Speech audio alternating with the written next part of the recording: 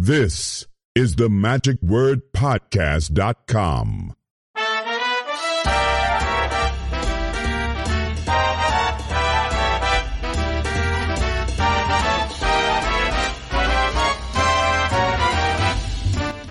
Hello, this is Scott Wells for the magicwordpodcast.com. Well, it's deja vu all over again. Here we are again waiting for our magic carpet for Southwest Airlines and with Dunkin' Donuts and a couple other magicians in tow, and we're on our way to Cleveland, Ohio for the Magic Collectors Expo. I've got with me Dick Olson. Hey there, Dick. Hey, Scotty. And also Charlie Randall. Hey, Speedy. Hey, Scott. He's excited. Sorry, he's sticking a donut in his mouth. These guys can't talk right now because I have enticed them to join me over at Dunkin' Donuts. Yes, we're going to be going here today. Today is Tuesday. This is going to be the 9th, 10th, and 11th of May for this convention, meaning that it will be over Thursday night. The activities will begin later this afternoon. Charlie and Dick Hatch are going to have an HR Magic Books booth there, and usually the collectors have a lot of books and there, as well as other ephemera, posters and props and things of magicians past. So it's a different kind of a convention. Then tomorrow we take the buses to go to some of these other guys' homes to see their private collections and everything, which I'm excited about. So this is going to be just, again, a lot of fun for this particular convention. It is unique from others in that it is specifically for those who are collectors and who are interested in our histories, our magic histories past over here. So, hey, they're getting ready, believe it or not, soon going to be calling us to start lining up. So I'm excited about this. Hope you guys are too. We're going to see you on the other side in Cleveland. But before we do, let's see what Scotty's eating today. So a Dunkin' Donut, and yes, you guessed it right. There is a chocolate and a Boston cream with chocolate icing on that. That's great. So I have not yet tried my coffee. We got some nice hot black coffee here. That is great. That's some good coffee. Good coffee. What do you mean? Charlie says you're not supposed to slurp. Yes, I do. Just so that's way you know how good that coffee is. Good and hot. Not too hot, but hot enough to drink and enjoy. Well, we're going through Chicago on the way to Cleveland, and so it's but ugly early in the morning right now. It is about 5, not even 5:30. We got up at 3 o'clock this morning in order to get here. It's the same flight that Charlie and I were on a couple weeks ago when we went to, where did we go last time? Buffalo. Yeah, went to the 4F convention. Man, these conventions are starting to run together a little bit. And next week, I'm going to be releasing another podcast that's with Dale Sowick. And after that, then I'm going to be heading to Pebblepalooza, so there'll be another convention. So kind of have another gap in between so that you kind of know what's going to be coming up. All right, well, I'm going to take a bite of my donut over here before we start to load up soon and head through Chicago to Cleveland, and we'll see you on the other side. This is Scotty out.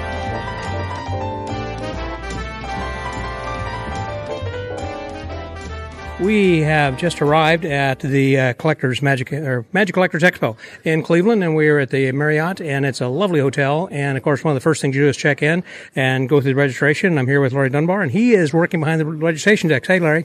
Howdy. How are you guys doing? We are all doing fine. So, also, now, how many people are registered this year? I know it was a sold out. I'll talk to Bill later, but do you have an idea about what it was? I think it was 200. 200?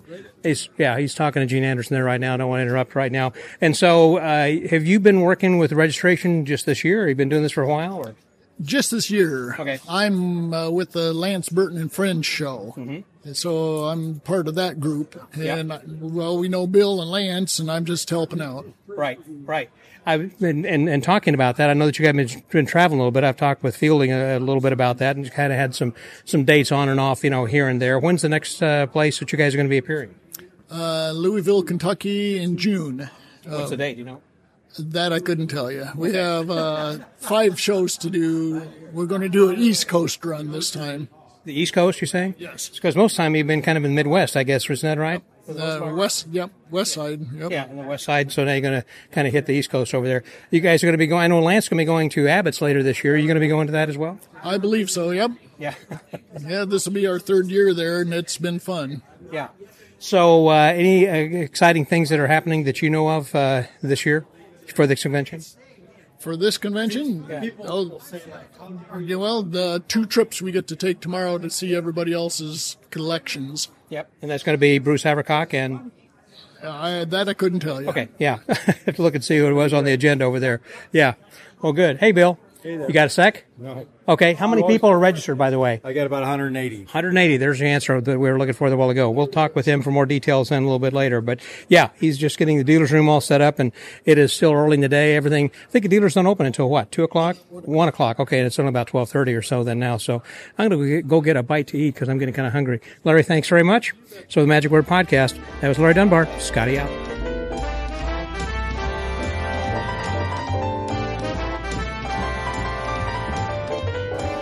We are now having a little bit of lunch. We just registered, as you just heard, with Larry, and now we went over to Five Guys, along with Lupe Nielsen. Lupe's here with me now. Hey, Lupe. Hey, how you doing, Scott? I am fantastic. So good to see you here all the way from Las Vegas. You bet. So No, we didn't miss this convention.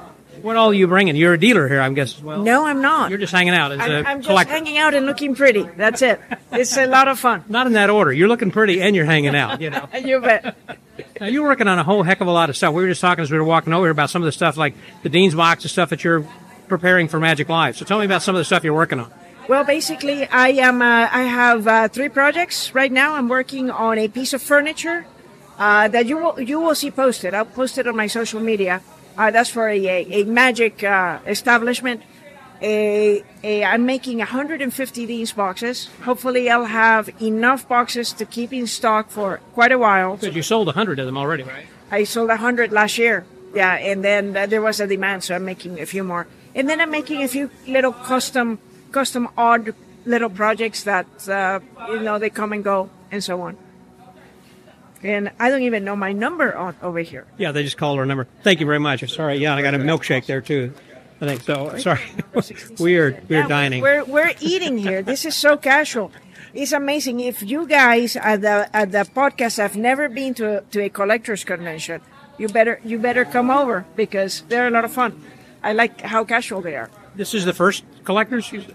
No. I've been going to collector's conventions since I was hanging out with Norm. I know you were going there with Norm. I remember in some of the years past of sitting there and you had posters and everything. Yes. So, speaking of the posters, I know that Gabe Fiore had sold all your poster collection for the most part, but you still have some left. Oh, yeah. No, he sold, we sold 2/3 of the collection. I still have 1/3 of the collection left.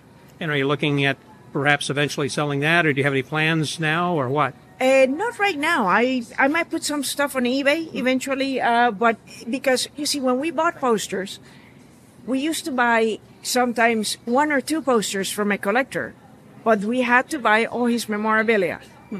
So you'll find that I might be putting a lot of memorabilia towards the end of the year, or probably on venues like eBay or sending it to auction houses and whatnot. But to get 1 or 2 posters, had to buy the whole kit and caboodle. Oh, boy. Yeah, so I have a lot of that. So there's a lot of stuff that's just okay, but not what you wanted to collect. No, there's a lot of programs, photos, letters. A lot of ephemera. Yeah, ephemera. A lot of ephemera. So, but our concentration was mostly posters. I know in your house you got a couple of things like, I think there was is there a Chungling Su that's your favorite? That's the big one that's hanging in your living room? Is that? Let's see. There was a favorite Chungling Su's. Oh, there are so many. I love the 10 Assistants, for instance. Yeah. And I love other Su's that we have, like the Gift of the Gods is a favorite one, and so on. But the big one that is hanging in the living room is a unique poster. It is an Okido poster. Okido, that's what. Yeah. Sorry, because Norm worked with Okido, right? Yeah, Norm learned to build magic from Okido. Yes, sir. Yeah, and I remember when we found that poster, it was from a collection somewhere in Finland, and this guy had it, and is a unique poster, and Norm. He had almost tears in his eyes when he saw that poster for the first time. And it is a unique poster. He made a good offer to this collector and is now hanging on our fireplace in the living room. I was going to say, of all the posters you have, I think that's the one that is most important to you, that would be the last to go. That'll probably be that way. Yeah. Well, we probably ought to eat while our hamburgers are still warm. Thank you very much, Lupe. Good talking to you all. Thank you. It's good to see you always. Seeing you too. So the Magic Word Podcast. That was Lupe. See Mike Caveney coming in. But we're going to eat.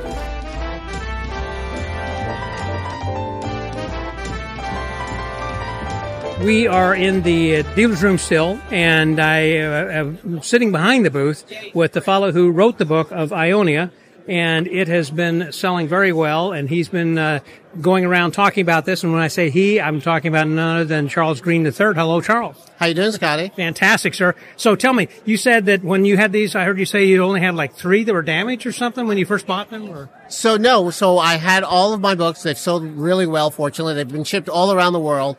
I've not sold a book overseas before or done a lot of shipping. Fortunately, only 2 have been damaged in shipping. Wow. So I learned how to pack them well, and I learned that secret from Julie Ang. Oh, really? Okay, Yes. yeah, I guess because she's in Canada, she ships a lot of stuff for their company. Well, she ships a lot of stuff internationally, a lot of big books. She's now working on the Rich Cabinet project of Eddie Dawes. And she told me the secret of, like, if it shakes in the box, it's not wrapped well. So make sure it doesn't shake and wrap it an extra time with bubble wrap, because there's something's going to happen. And with a book like this, a heavy book, a good cover, people want to get their book in perfect condition. Pristine condition, obviously, as if that they bought it here from you directly. Exactly. Yeah. That's a good tip. You know, if people go back to listen to the episode that Charles and I had done, you get some good tips on how to bake a French bread, right? Was it? Or French bagels? baguettes from Baguettes, scratch. yes. Not bagels. Not Different bagels. area of the world, but French baguettes. And I'm now back to baking those. So you have a few more of these left, but you're going to do another run after these. You're still first editions right now, or first printing? These are still first editions. It's a beautiful book. And now I'm going to do, and I'll tell you this, and all of your listeners, there is going to be a second book. Theoretically, this would be called a prequel. But once the book was printed and published, I continued to look for more information on Ionia and the family de Vere. Yeah. I really have not found anything new about Ionia, Clementine de Vere, but I found a lot of things about Charles de Vere that are new. So places where he performed, different people that he had business relationships with, more things about his first wife, who was an actress. Then the person he was with in long partnership with, Julia Ferret, who is not his wife, but was the mother of his 8 children. And then I found things about his second wife, who was Isabella de Portugal, and she's the one that was with him at the end of his life. I found out where they lived. I found some letters of hers. I've been reading her original letters of their life together. So there will be a book about Charles de Vere that is totally different from the information already printed. Is some of this information going to be shared? Are you going to be giving a talk here this year at the convention? Well, not this year at the convention. So I'm not speaking here. I'm just here to visit with my friends and support Bill, of course, and have a great time at one of the great conferences. But as I'm going to Ghent, Belgium for the European Magic History Conference. I'll be speaking there about Ionia, the place where she was born. And we'll be delivering some of this information, but there's a lot more. Yeah. When you lectured last year when we were in Austin, I've been to a lot of magic lectures, and of course this was a collector thing, and it wasn't like you were teaching tricks, but you did have some slides you were showing, and it was the best formatted lecture I have ever attended. The way that you were talking, walking back and forth across stage, got into the audience as you were continuing to talk about the slides, because people were interested in seeing the pictures because you had a lot to show. But the way that you were then walking up and down the audience, and it's just very casual, and everything was all, from your mind without notes or whatever, is just one of the best presentations I've seen. So people who are interested in having somebody who is completely different and outstanding, I highly recommend you contact Charles Green III to have him talk about this book and hear his lecture about Ionia. It's fantastic. Well, Scotty, thanks very much. And one of the reasons I've learned about how to do presentations is I've seen a lot of bad presentations. Yeah. And I don't mean magic presentations, but corporate audiences just sitting around during trade shows and conferences and seeing a lot of bad speakers. I also went to something called the Presentation Summit. It's the place where people who put together PowerPoint, literally from scratch, they work with Microsoft, they're high-level presentation designers. I've worked with them and learned their secrets about how to do a good presentation, how to put together a PowerPoint, how to be able to walk around a room and not look at your slides. Right. So it's very extemporaneous, but yet you still have a format that you're following.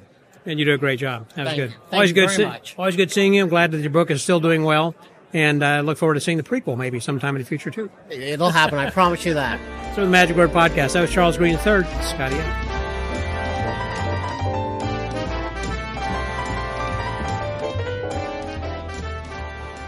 We're now at the Houdini table with Arthur Moses from Fort Worth. Hey, Arthur. Hey, good to see you again. Good seeing you as well. In fact, I saw you just recently on Collector's Call on MeTV. That was kind of a neat experience, wasn't it? Yes, that was a great and fun and exciting experience. I love the way they did the program. Now, how did they contact you, or did you contact them, or what was They contacted me. They found me through John Cox's Wild About Houdini, and John recommended me or told him to contact, and there was a whole vetting process, which took months.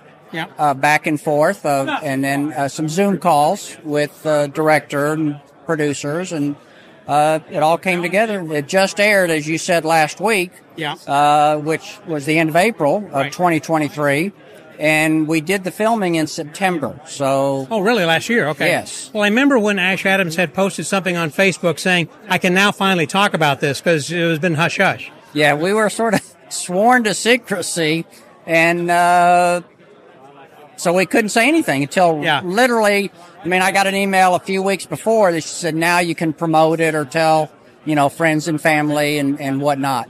And when I mentioned Ash Adams, what happened was that there was a lady, first of all, who was kind of the interviewer, if you will, talking to you about your thing. And then Ash was kind of saying, here's what I think the market value might be. And then he finished with a magic trick then at the end. But did you have several kinds of things prepared, or how did you determine part of the vetting was, what do you have, and what would you think would be of interest? And I had sent them many photos back and forth. Well, what else do you have? What else do you have?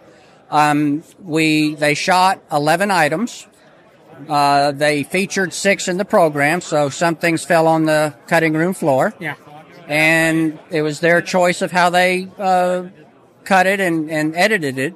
I didn't have any say at all. And as I understand it, this is the first Collector's Call program that I've seen, but apparently they do this each time that they have 2 people, and one person always offers somebody else saying, hey, would you trade something? And in this case, he wanted to trade you one of these original graphics. Right. A graphic novel with Houdini. For a key. For a Houdini key, which I have many keys, as you know if you saw the program. Yeah, well, I've seen your house. Yes. It was enjoyable. Stay. Thanks. Yes. And reality TV is, not always what you But this really see. was, pretty much, wasn't it? For the most part. No comment. Okay. But it looked great on TV. Yes. Yes. Now, for people who didn't get to see this, and maybe overseas don't have it, MeTV, is this available on YouTube? Is it available someplace that they can watch? I know there is a bootlegged YouTube version of it because they were real specific. Do not upload.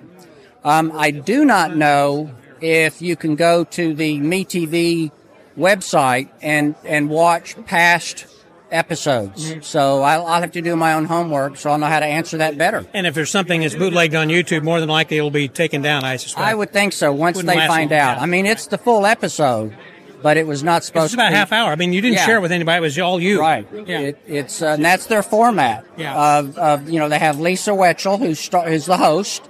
And if you remember, I'm sure most people would remember, she was on the sitcom. Family Ties? No. Was it Facts of Life? Facts of Life. That was it. Facts of Life. Yeah. And Lisa was one of the schoolgirls. They were all at a private girls school, and then they find or choose or you help find an appraiser. Right. And so and then Ash had to go through a vetting process. Oh, he did. Yes. Okay. Interesting, because they could have used somebody else, but Ash did a great job, I thought. Yes. Oh, perfect. Finished off. I mean, since you guys are friends to begin with, right there in Fort Worth as well. Yeah. Well, listen, I see someone with money over here at your table, so I'm going to let you go. All right. Thank you nice very much. Talking Good to you. talking to you. That was Arthur Moses. Scotty out.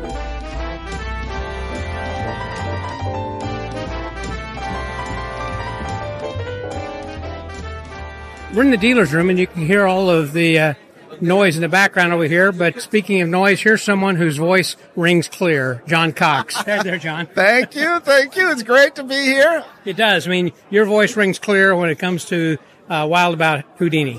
Yeah, when I talk about Houdini, I get very loud. Speaking of which, that was great. I was just talking to Arthur Moses a little bit over there about his appearance on the Collector's Call. Yeah. That was kind of cool. You saw that, obviously. Yeah, very cool. Arthur's great. What a perfect place for them to go to. Well, and you and I had been to his place beforehand, so it was kind of cool. that for us to kind of see that. So, I remember standing there, or this prop or whatever. So it was pretty cool. He's got a few new things too. It appears Always adding. I was telling him it seems like there were some things I wish you would have brought out. Like Houdini's pajama pocket or something a little bit different. Right. I guess he said he had about 11 things that they had shot. They ended up just doing 6 of the things they had done. So what is new since you and I talked last time? Can we talk anything about the secret project that we were discussing last time? Which secret project? There seem to The be Copperfield too many. project? Well, that isn't secret anymore. Okay. I revealed that on my blog. We got the voice audio, all 3 cylinders transferred, and we've heard. Explain what that is. Well, Houdini's voice was, he recorded his voice to wax cylinders. Only 2 of the 3 have ever been transferred. Only a very short piece of those have been heard. But with David's blessing, we did fresh transfers. There's a whole cylinder that no one has ever heard of Houdini reading a poem in German written by his father.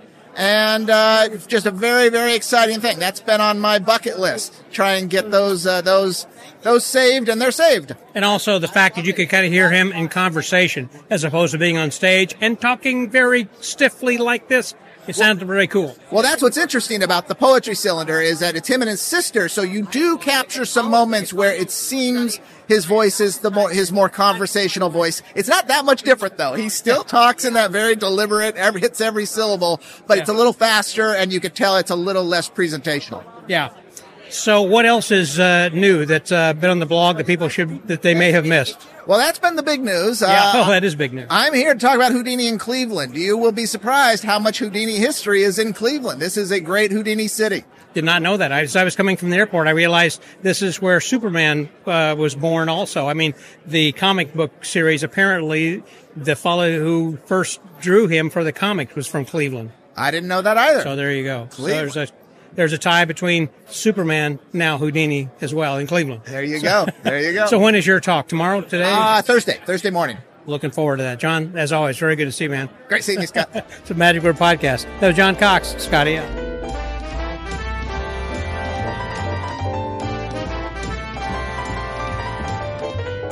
I am in the dealer's room here now with Adele Friel Renderis, and we have had her on the podcast here before, and I am so glad that you are here. It seems like we can't have a collector's meeting without you, so it's so wonderful to have you here, Adele. Thank you so much.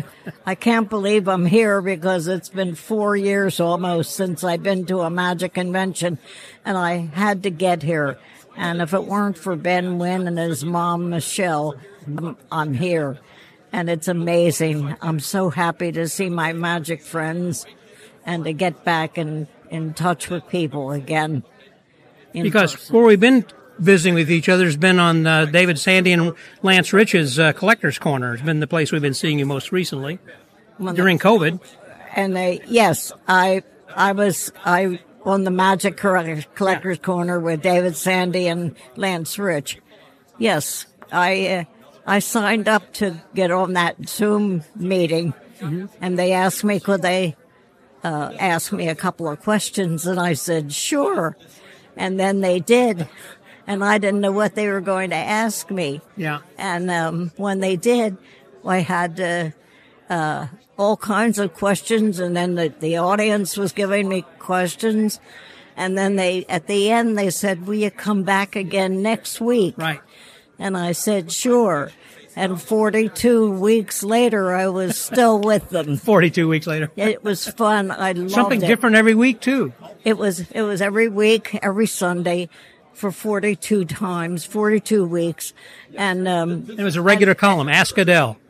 Pardon me? It was a regular column called Ask Adele. Yes, but what happened was we never rehearsed. I never knew what the questions were going to be, just like you just now started with me. Yeah. And they gave me questions, and if I didn't know the answers, I said, I don't know. And then if I knew them, I talked forever about it. So. Sure.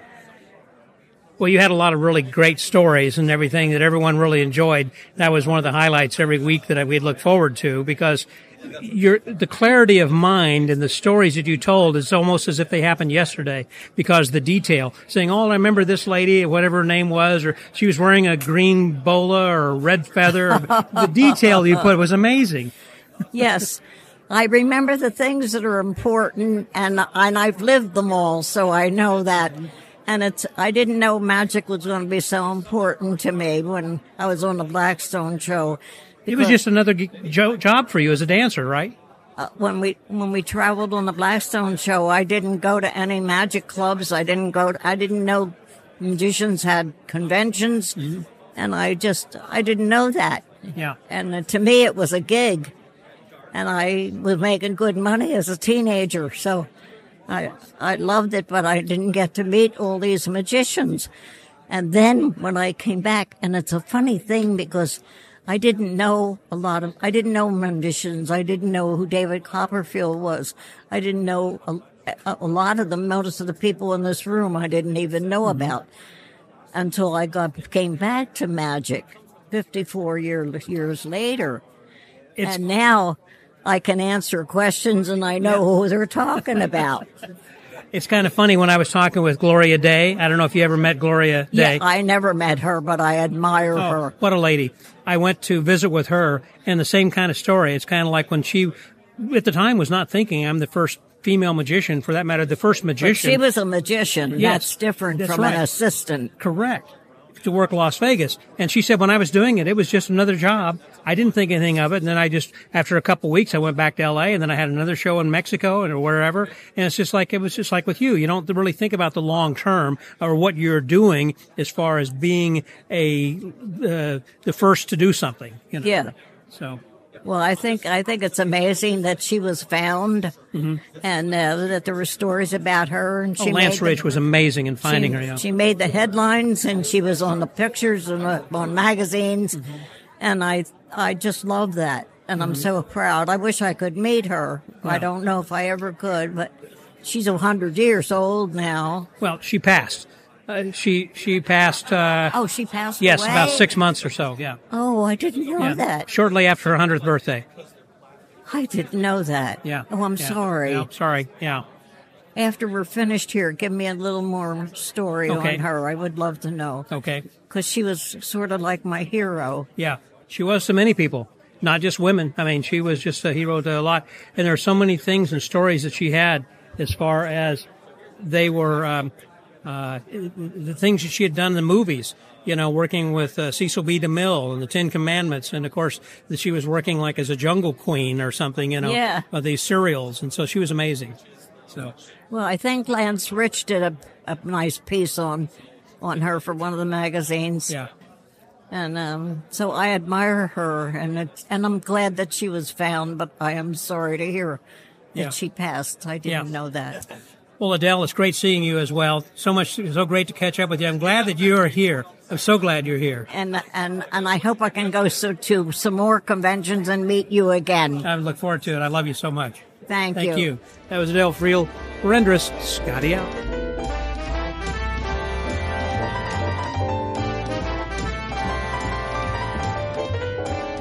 While we're walking around, I thought it'd be interesting to, since Alexander has passed, not Alexander the Great, that's another one who passed even longer ago, but as far as Alexander, who you've seen all the posters over there, but there is another site called Ask Alexander, but we can ask Bill Kalush because he's right here. Hey, Bill.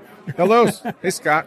So, you are the curator of not only Ask Alexander, but also the larger, I guess, the umbrella corporation of the Conjuring Arts Society? Or Conjuring Arts Research Center. Thank you. Yeah, we're a nonprofit organization, which I started 20 years ago.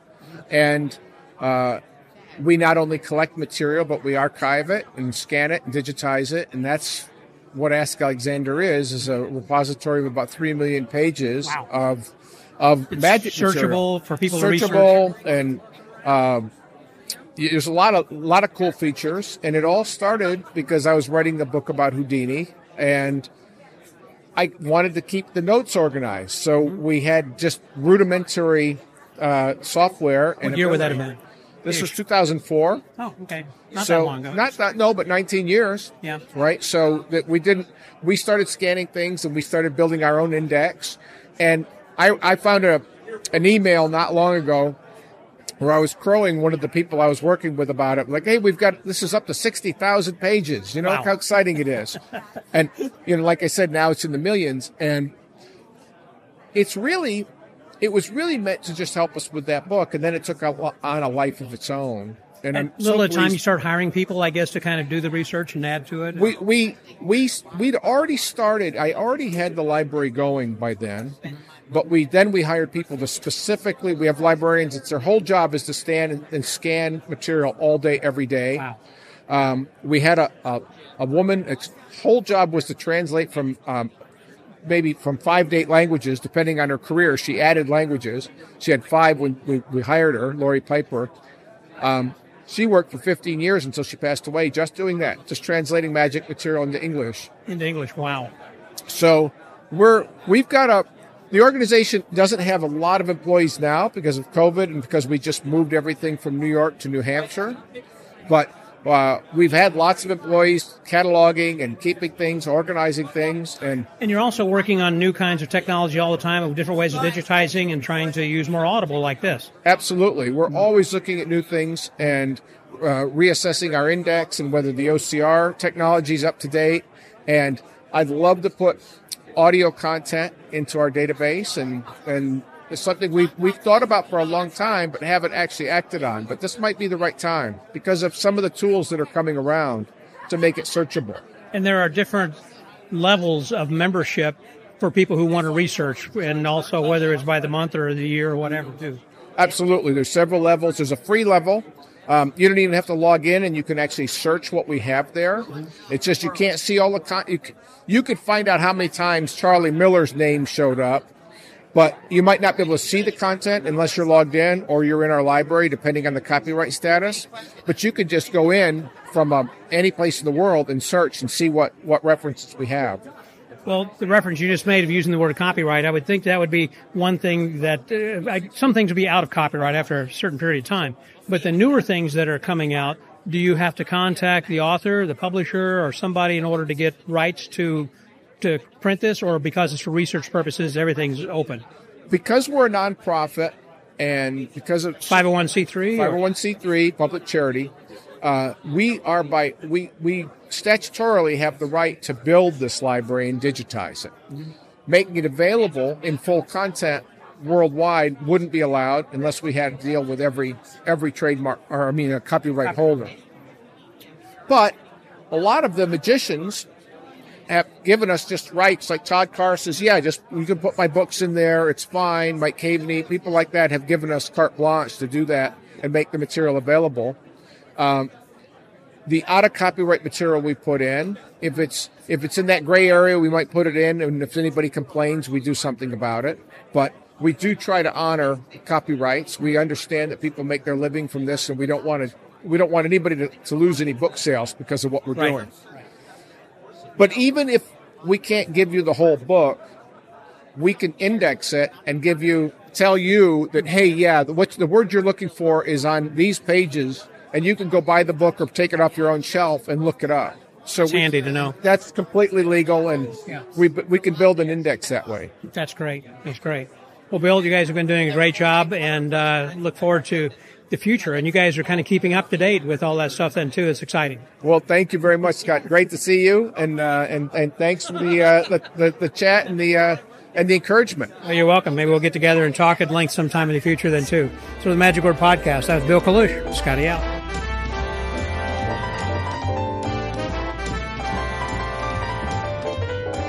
We are now into the first official day, which is actually day 2 of the convention here at Magic Collector Expo.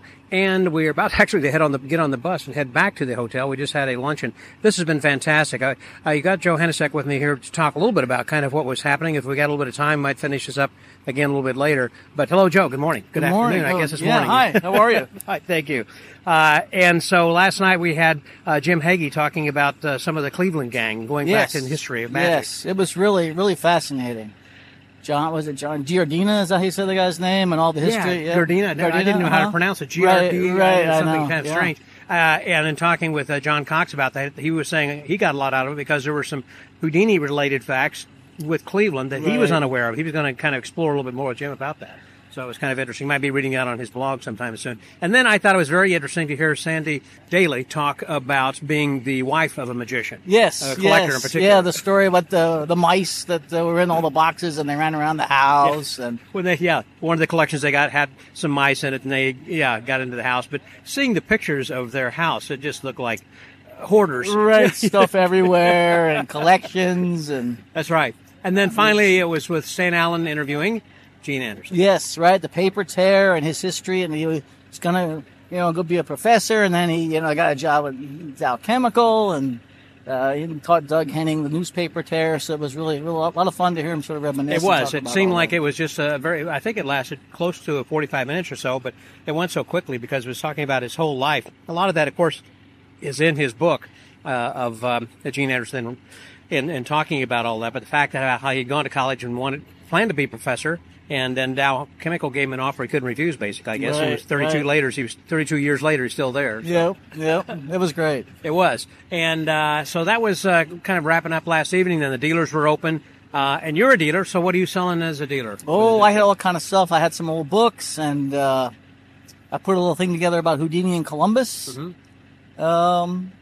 And just, fun things I had extra. Sometimes I've got two or something, That's what I was wondering. So it's from your collection. So you're really not a dealer per se. Right. Yeah. Just trying to make room for more stuff, I guess, right? So the money you make, you're going back around the dealers and spending it again. Right. I think I'm making room in the basement now. I've got even more now. You hope to be net even, but you may not be when it's all said and done. Yeah. Well, anyhow, that was a great evening over there. And, we're going to load up on the bus over here, and we'll finish up with it a little bit later. Thank you, Joe. Thank you. Appreciate it. So for the Magic Word Podcast, I'm Joe Hanasek. Scotty out.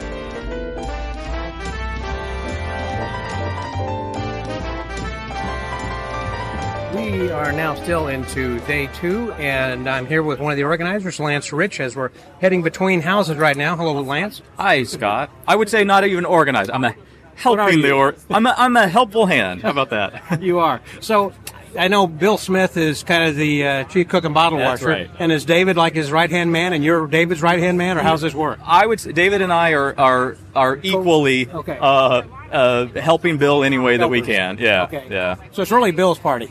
It's really Bill's. Bill is producer. Bill's the organizer. Yeah. Okay. But you guys have been intimately involved since the first one in Minneapolis 4 years ago. Yeah. So that one, David and Bill were partners on that. And since then, it has been Bill's game. Okay. So yeah. Because after Minneapolis, then we went to Vegas, and then last year was Austin, and this year here in Cleveland. That's right. And it's been really great. Now, we just finished with the first house. There are buses going back and forth. We're split up into 3 groups. Explain a little bit about what we're doing as far as the houses and the collections we're seeing. So 2, I would say, of the main reasons that we're here in Cleveland, other than Cleveland has a huge magic history, the city itself. Peggy talked about last night. Correct, right. So aside from that, there are 2 outstanding collections that are here in the city, and that is the collection of Tim Leganke, where we're headed now, and the collection of Bruce Averbrook, where we just were. We just came from Bruce's house. And Tim has had 2 amazing collections, actually, in his past. He started as a penny arcade collector, and he's pretty much sold that complete collection, and then he really, latched on to these automatons. And so what we'll see at his house in a bit is a lot of fun. It's automatons and some cool displays as well. And then, of course, Bruce has an amazing collection of magic. And I would say, Bruce Averbrook's collection of magic is one of the top collections in the country, if not the world, of really rare, extremely pieces. All kinds of ephemera. And extremely props important. I should say important pieces. Yeah. So anyway, so we just left Bruce's and now we're headed to Tim's. Well, his house is kind of like a mini version of David Copperfield's collection. From the standpoint, David has higher ceilings, but here Bruce has turned part of his home into this, and I think that's what's amazing. He actually built a new house and then had the museum design as an attachment to his house. It kept getting bigger and bigger. Right. And it's 10,000 square feet of 3 stories of amazing artifacts. And that's the museum part. Yeah. Yeah. Essentially, his house is divided into two components. And, like I joked last night on stage, most of us have we have a little magic room, a magic attic. We have, that little, the basement, relegate your magic. Yes, where you put the magic and everything. And it's I don't want to say it's an afterthought, but it is. You buy a house that's already built or something like that. Right. And you think, well, now if I can fit it there's a column there. So if I wrap a shelf around that column, maybe that works. Not the case with Bruce. He has blueprints, and he's had these. He's been working on this for years now, where he's had these, blueprints and revising and tweaking blueprints, and basically it is half of what is already a very large house. Half of it is a museum. It's not a magic room. It is a museum. You walk in there, and it's a museum. I would like to see the other part of the house. Again, it's a 20,000 square foot footprint, basically, like, again, half his residence and the other half this museum.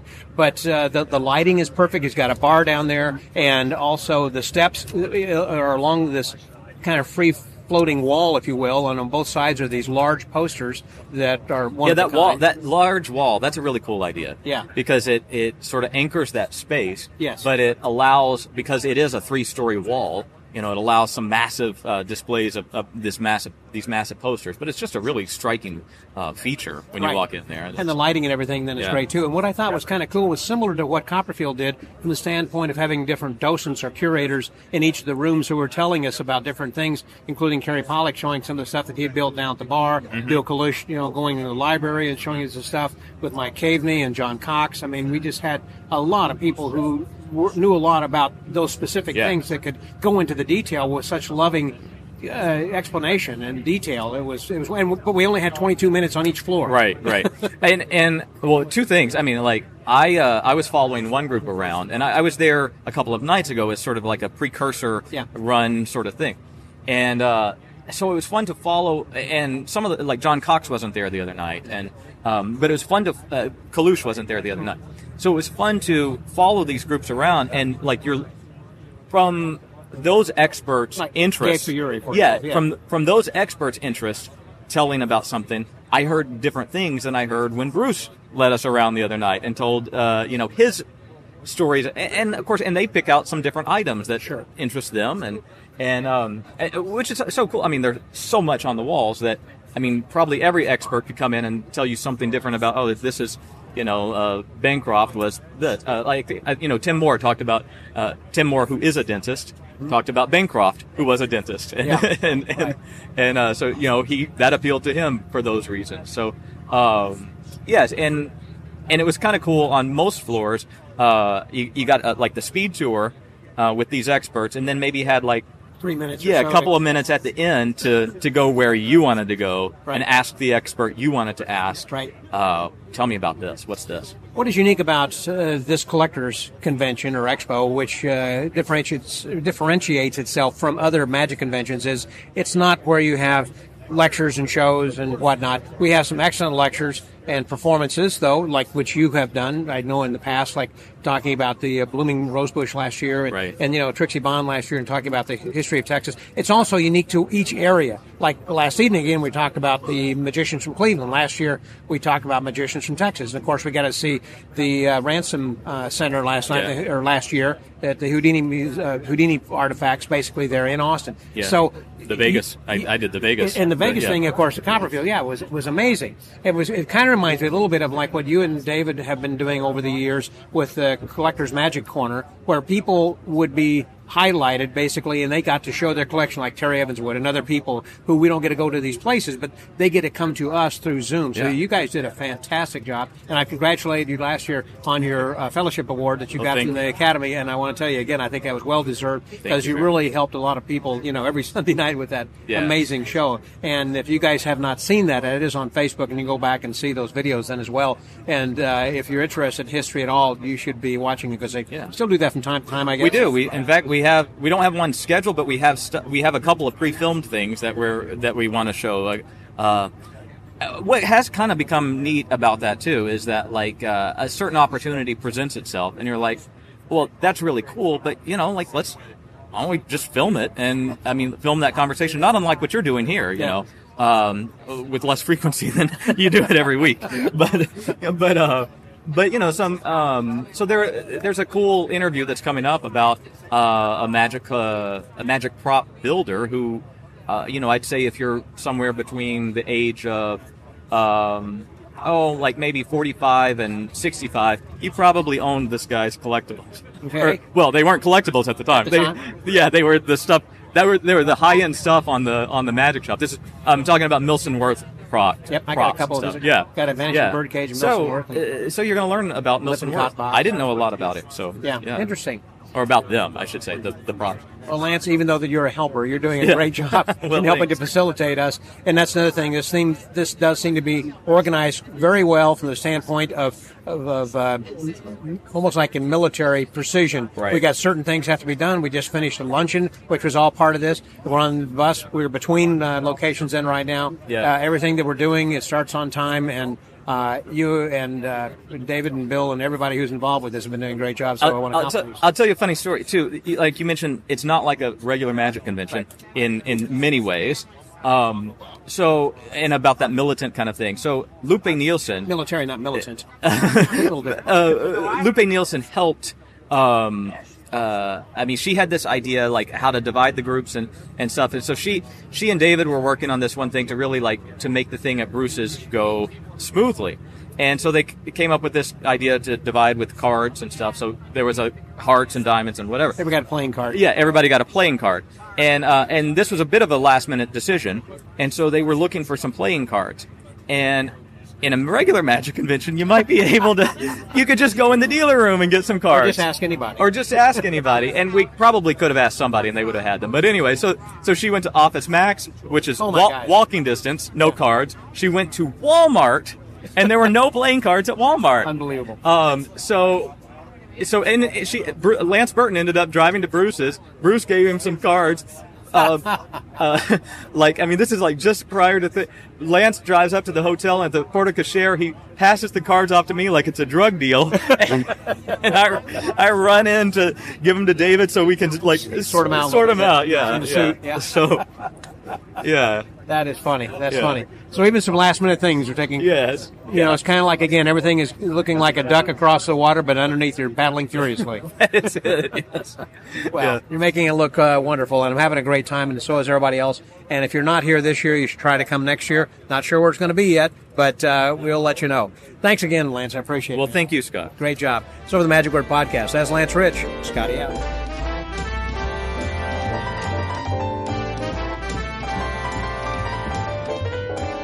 Okay, so we're now over at Tim Leganke's house, and we've seen a lot of amazing mechanical things that are going on around here. And talking right now with Neil Rosum. Hey there, Neil. Hey, Scott. How you doing? Fantastic, and it's good to hear you. I haven't talked to you in a while. We've been emailing back and forth. But you used to work at this, what was the name of the place? Euclid Beach Amusement Park. It was on the shores of Lake Erie in Cleveland, Ohio.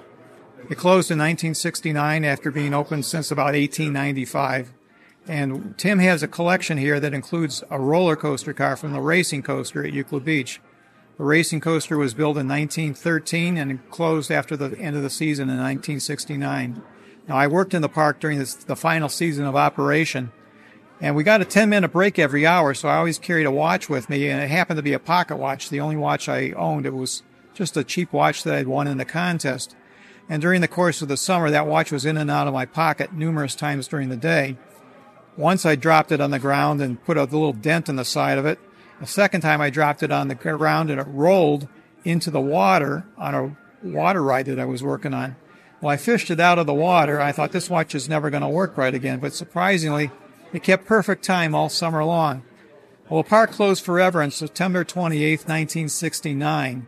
When it closed, a group of us went out to eat after the park closed at 7 p.m. that night.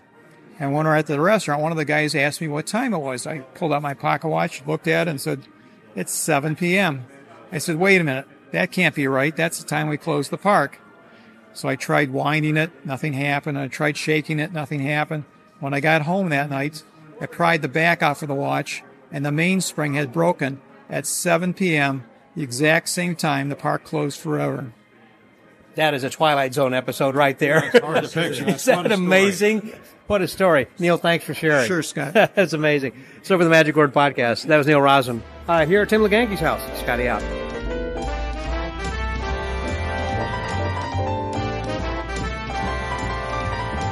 We just got back from the bus tours of the Tim LeGanke's and also with Bruce Eberbach's collection, and they were phenomenal, and it was just so very well run. And it was kind of cool also that we had Diego, who was it? I believe who was doing some close-up then as well. From Costa Rica. Costa Rica, right. Yeah. Right. Which, kind of added to the fun and the flavor of that, as well. Regas, I think it was Vegas. Very good. In fact, he's won the Magic Castle, I think, from here. But anyhow, I thought we'd talk a little bit here with Les because you have been involved. I've talked with you before, of course, at length about the Long Beach Mystics and everything. And you've been coming to the Collectors for a long time. Did you go to the Collectors back when it was in Los Angeles in that time? No, I was working full time and didn't have the time off, but I did attend 3 of them. They were every other year. Mm-hmm. My uncle talked at one. We did the Leon Pillory at another, and I forget what the event was that I was able to make it. But at any rate, I only made 3 of them.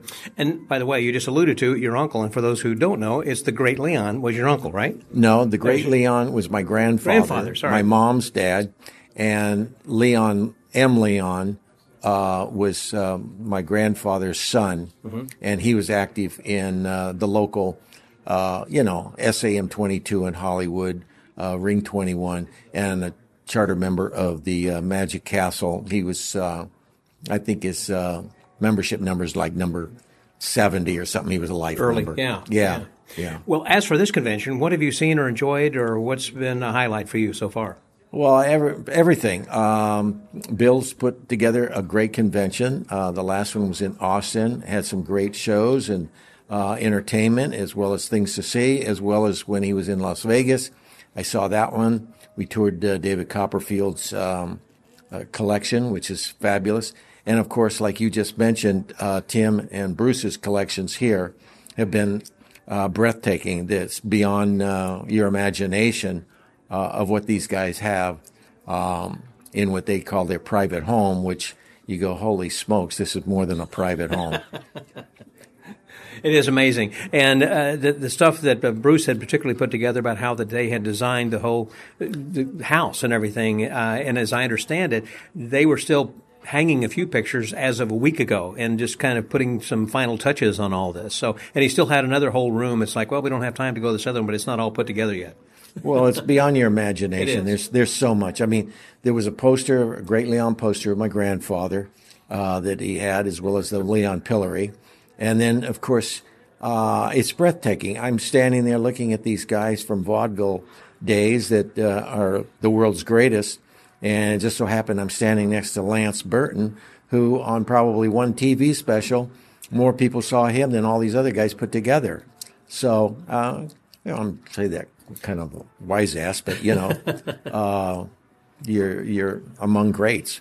Pretty much, that's the truth. And speaking of Great Leon, before we close right here, I know that Chip Romero is going to be presenting Leon's Haunted House as part of a presentation, I think a midnight thing we're going to be doing in Houston. If you sign up for the TAOM early, you should. Got a lot of great talent's going to be there, but Chip's going to be one of the people. And I know he was wanting to buy that one of yours, and I guess he got one from somebody else finally. So right. I decided I wanted to hang on to the one because it belonged to my grandfather.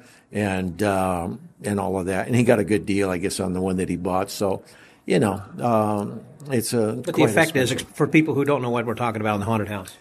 He would tell a story of this little haunted house. It looked like a dollhouse. Matter of fact, when they manufactured them and put them on the market, they were a dollhouse that up into the late 1950s, you could still buy that same dollhouse in a toy store, which I happened to have seen one when I was... in a toy store in my neighborhood. And sure enough, it was the same little house that they would take the back off of it. And my uncle would modify the pieces. And then they would be all the tricks that, were done with it. And a quick synopsis, they would tell a horror story of a murder that took place in the house and all the different ghost things that would perform from, putting some chain in there and it would link, and then you had a glass of milk you'd put in there and it would go down. You'd put a hammer in there and it would pick up and tap and answer questions, yes or no, 1 tap for yes, 2 taps for no. A bell that would get up in a ring, and a number of tricks like that were part of the routine. John Carney also did a routine many years ago with the haunted house. He had his own, take on it, which was a very good deal. And so I look forward to see Chip Romero's routine. Yeah, I'm sure it's going to be great. Well, Les, thanks very much. Glad you're enjoying this convention. There are so many people we could talk to over here. What do we have? About 180 people, I think, who are registered for this convention, and everyone has amazing stories that they can tell. I wish we just had a lot more time throughout the whole convention to talk to a lot more people. But thank you very much, Les, for your time. Appreciate it. Well, thank you, and I wish you all the best. The same to you. So, for the Magic Word Podcast, that was Les Arnold. Scotty out.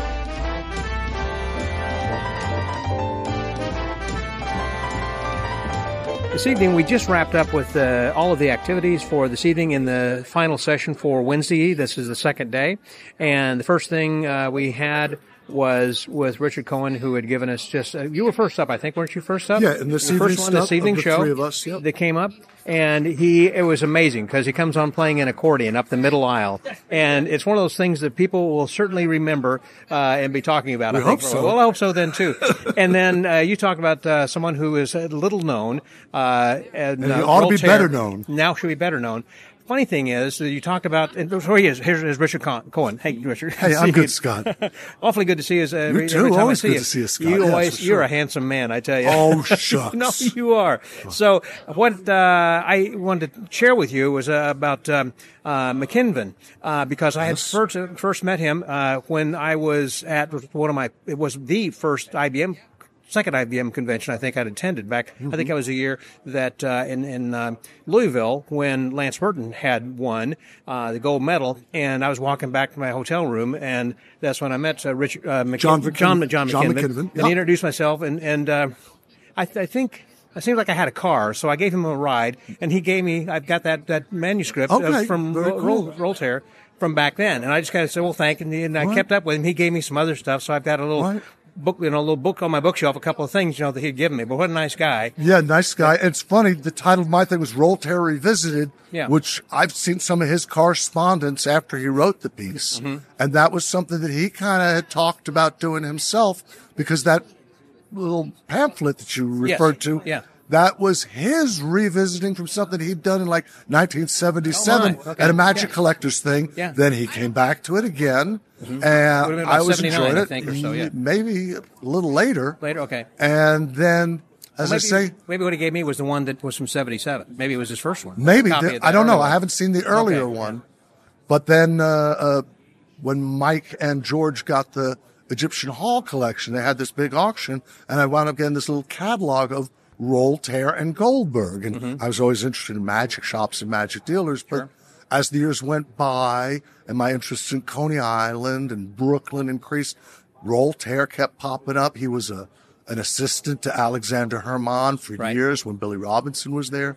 Then he had these wonderful exhibitions at World's Fairs and amusement parks. Maybe the greatest illusion ride impresario of all time. And yet the people he was associated with and who knew him, like Houdini and Alexander Herman, we recognize them today. Right. Even if you don't know Herman's name, you know what he looked like, the devil incarnate, so to speak. But Voltaire, once again, is a name, even though his patent inventions are still in use, like Disney World. Like you had said about how that they queue up for the line. They kind of had the serpentine lines that he started back then. And so, moving people through some of his amusement attractions like Creation. Yeah. And he was friends with the guys from Luna Park, Thompson and Dundee. Mm-hmm. And once again, at like the Omaha Exposition in 1900, all the magicians, many of whom later on went on with things with motion pictures, other theatrical enterprises, they all crossed paths around that time. It's fascinating. I'm always fascinated by Coney Island. I know that you are kind of the king of Coney Island as far as I was just there last week. We just had a big convention for the first time. The Coney Island Conjurers Convention. Oh, is that right? Yeah, just right at the corner of Surf Avenue in West. How many people attended that one? Well, it was the first year. It was kind of loose. They only had about 50 or 60 folks. But they're going to do it again. And they had a great show. And Ken Weber did a great lecture based on his books and his experience. So people might want to go next year. Where do they go to? Is there a website or something? Yes. Well, Coney Island USA. So I think they'll do another convention next year. Okay. Check out Coney Island, USA. They have a lot of other things. The Congress of Curious People, kind of associated with the sideshow. Was there some one thing perhaps today at the Bruce Averbooks collection that happened to resonate with you that might have been a Coney Island thing or something from some other magician that you thought, oh, I'd be interested in studying this, or I haven't seen this before? Yeah, it was a phenomenal. Yeah, there were several things, but there's one that tied in with my presentation this evening. When I looked at it, it was a little tiny ad for Charles de Vere when he had his magic shop in London. I didn't get to talk so much about it today, but I mentioned that William Selig, a motion picture pioneer, was Voltaire's brother-in-law. Selig had a place in California called Selig Zoo, and one of the premier lion tamers, actually the guy who ran the zoo for him, was Herman Whedon, who was married to De Vere's daughter. De Vere from Ionia.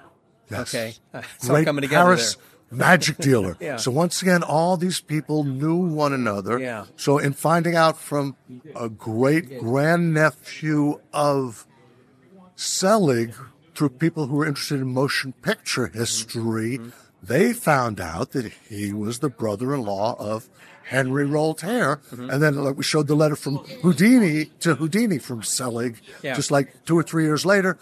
And Voltaire's daughter, Helen, was living with Selig in Chicago with her aunt. Wow. So once again, all these people knew everybody. These were famous. I showed that photograph with Yes. Bamberg and Thurston and Ellison. They're all sitting in that room. Everybody in that room knew each other. Voltaire and knew one another.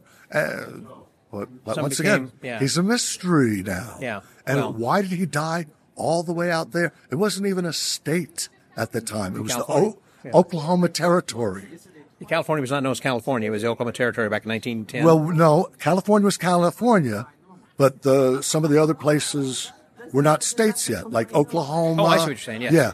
California was, but there was this kind of gap in between till the population was big enough to vote for statehood. I don't know all the political ramifications, but it was Oklahoma Territory. It was not even the state of Oklahoma at that time.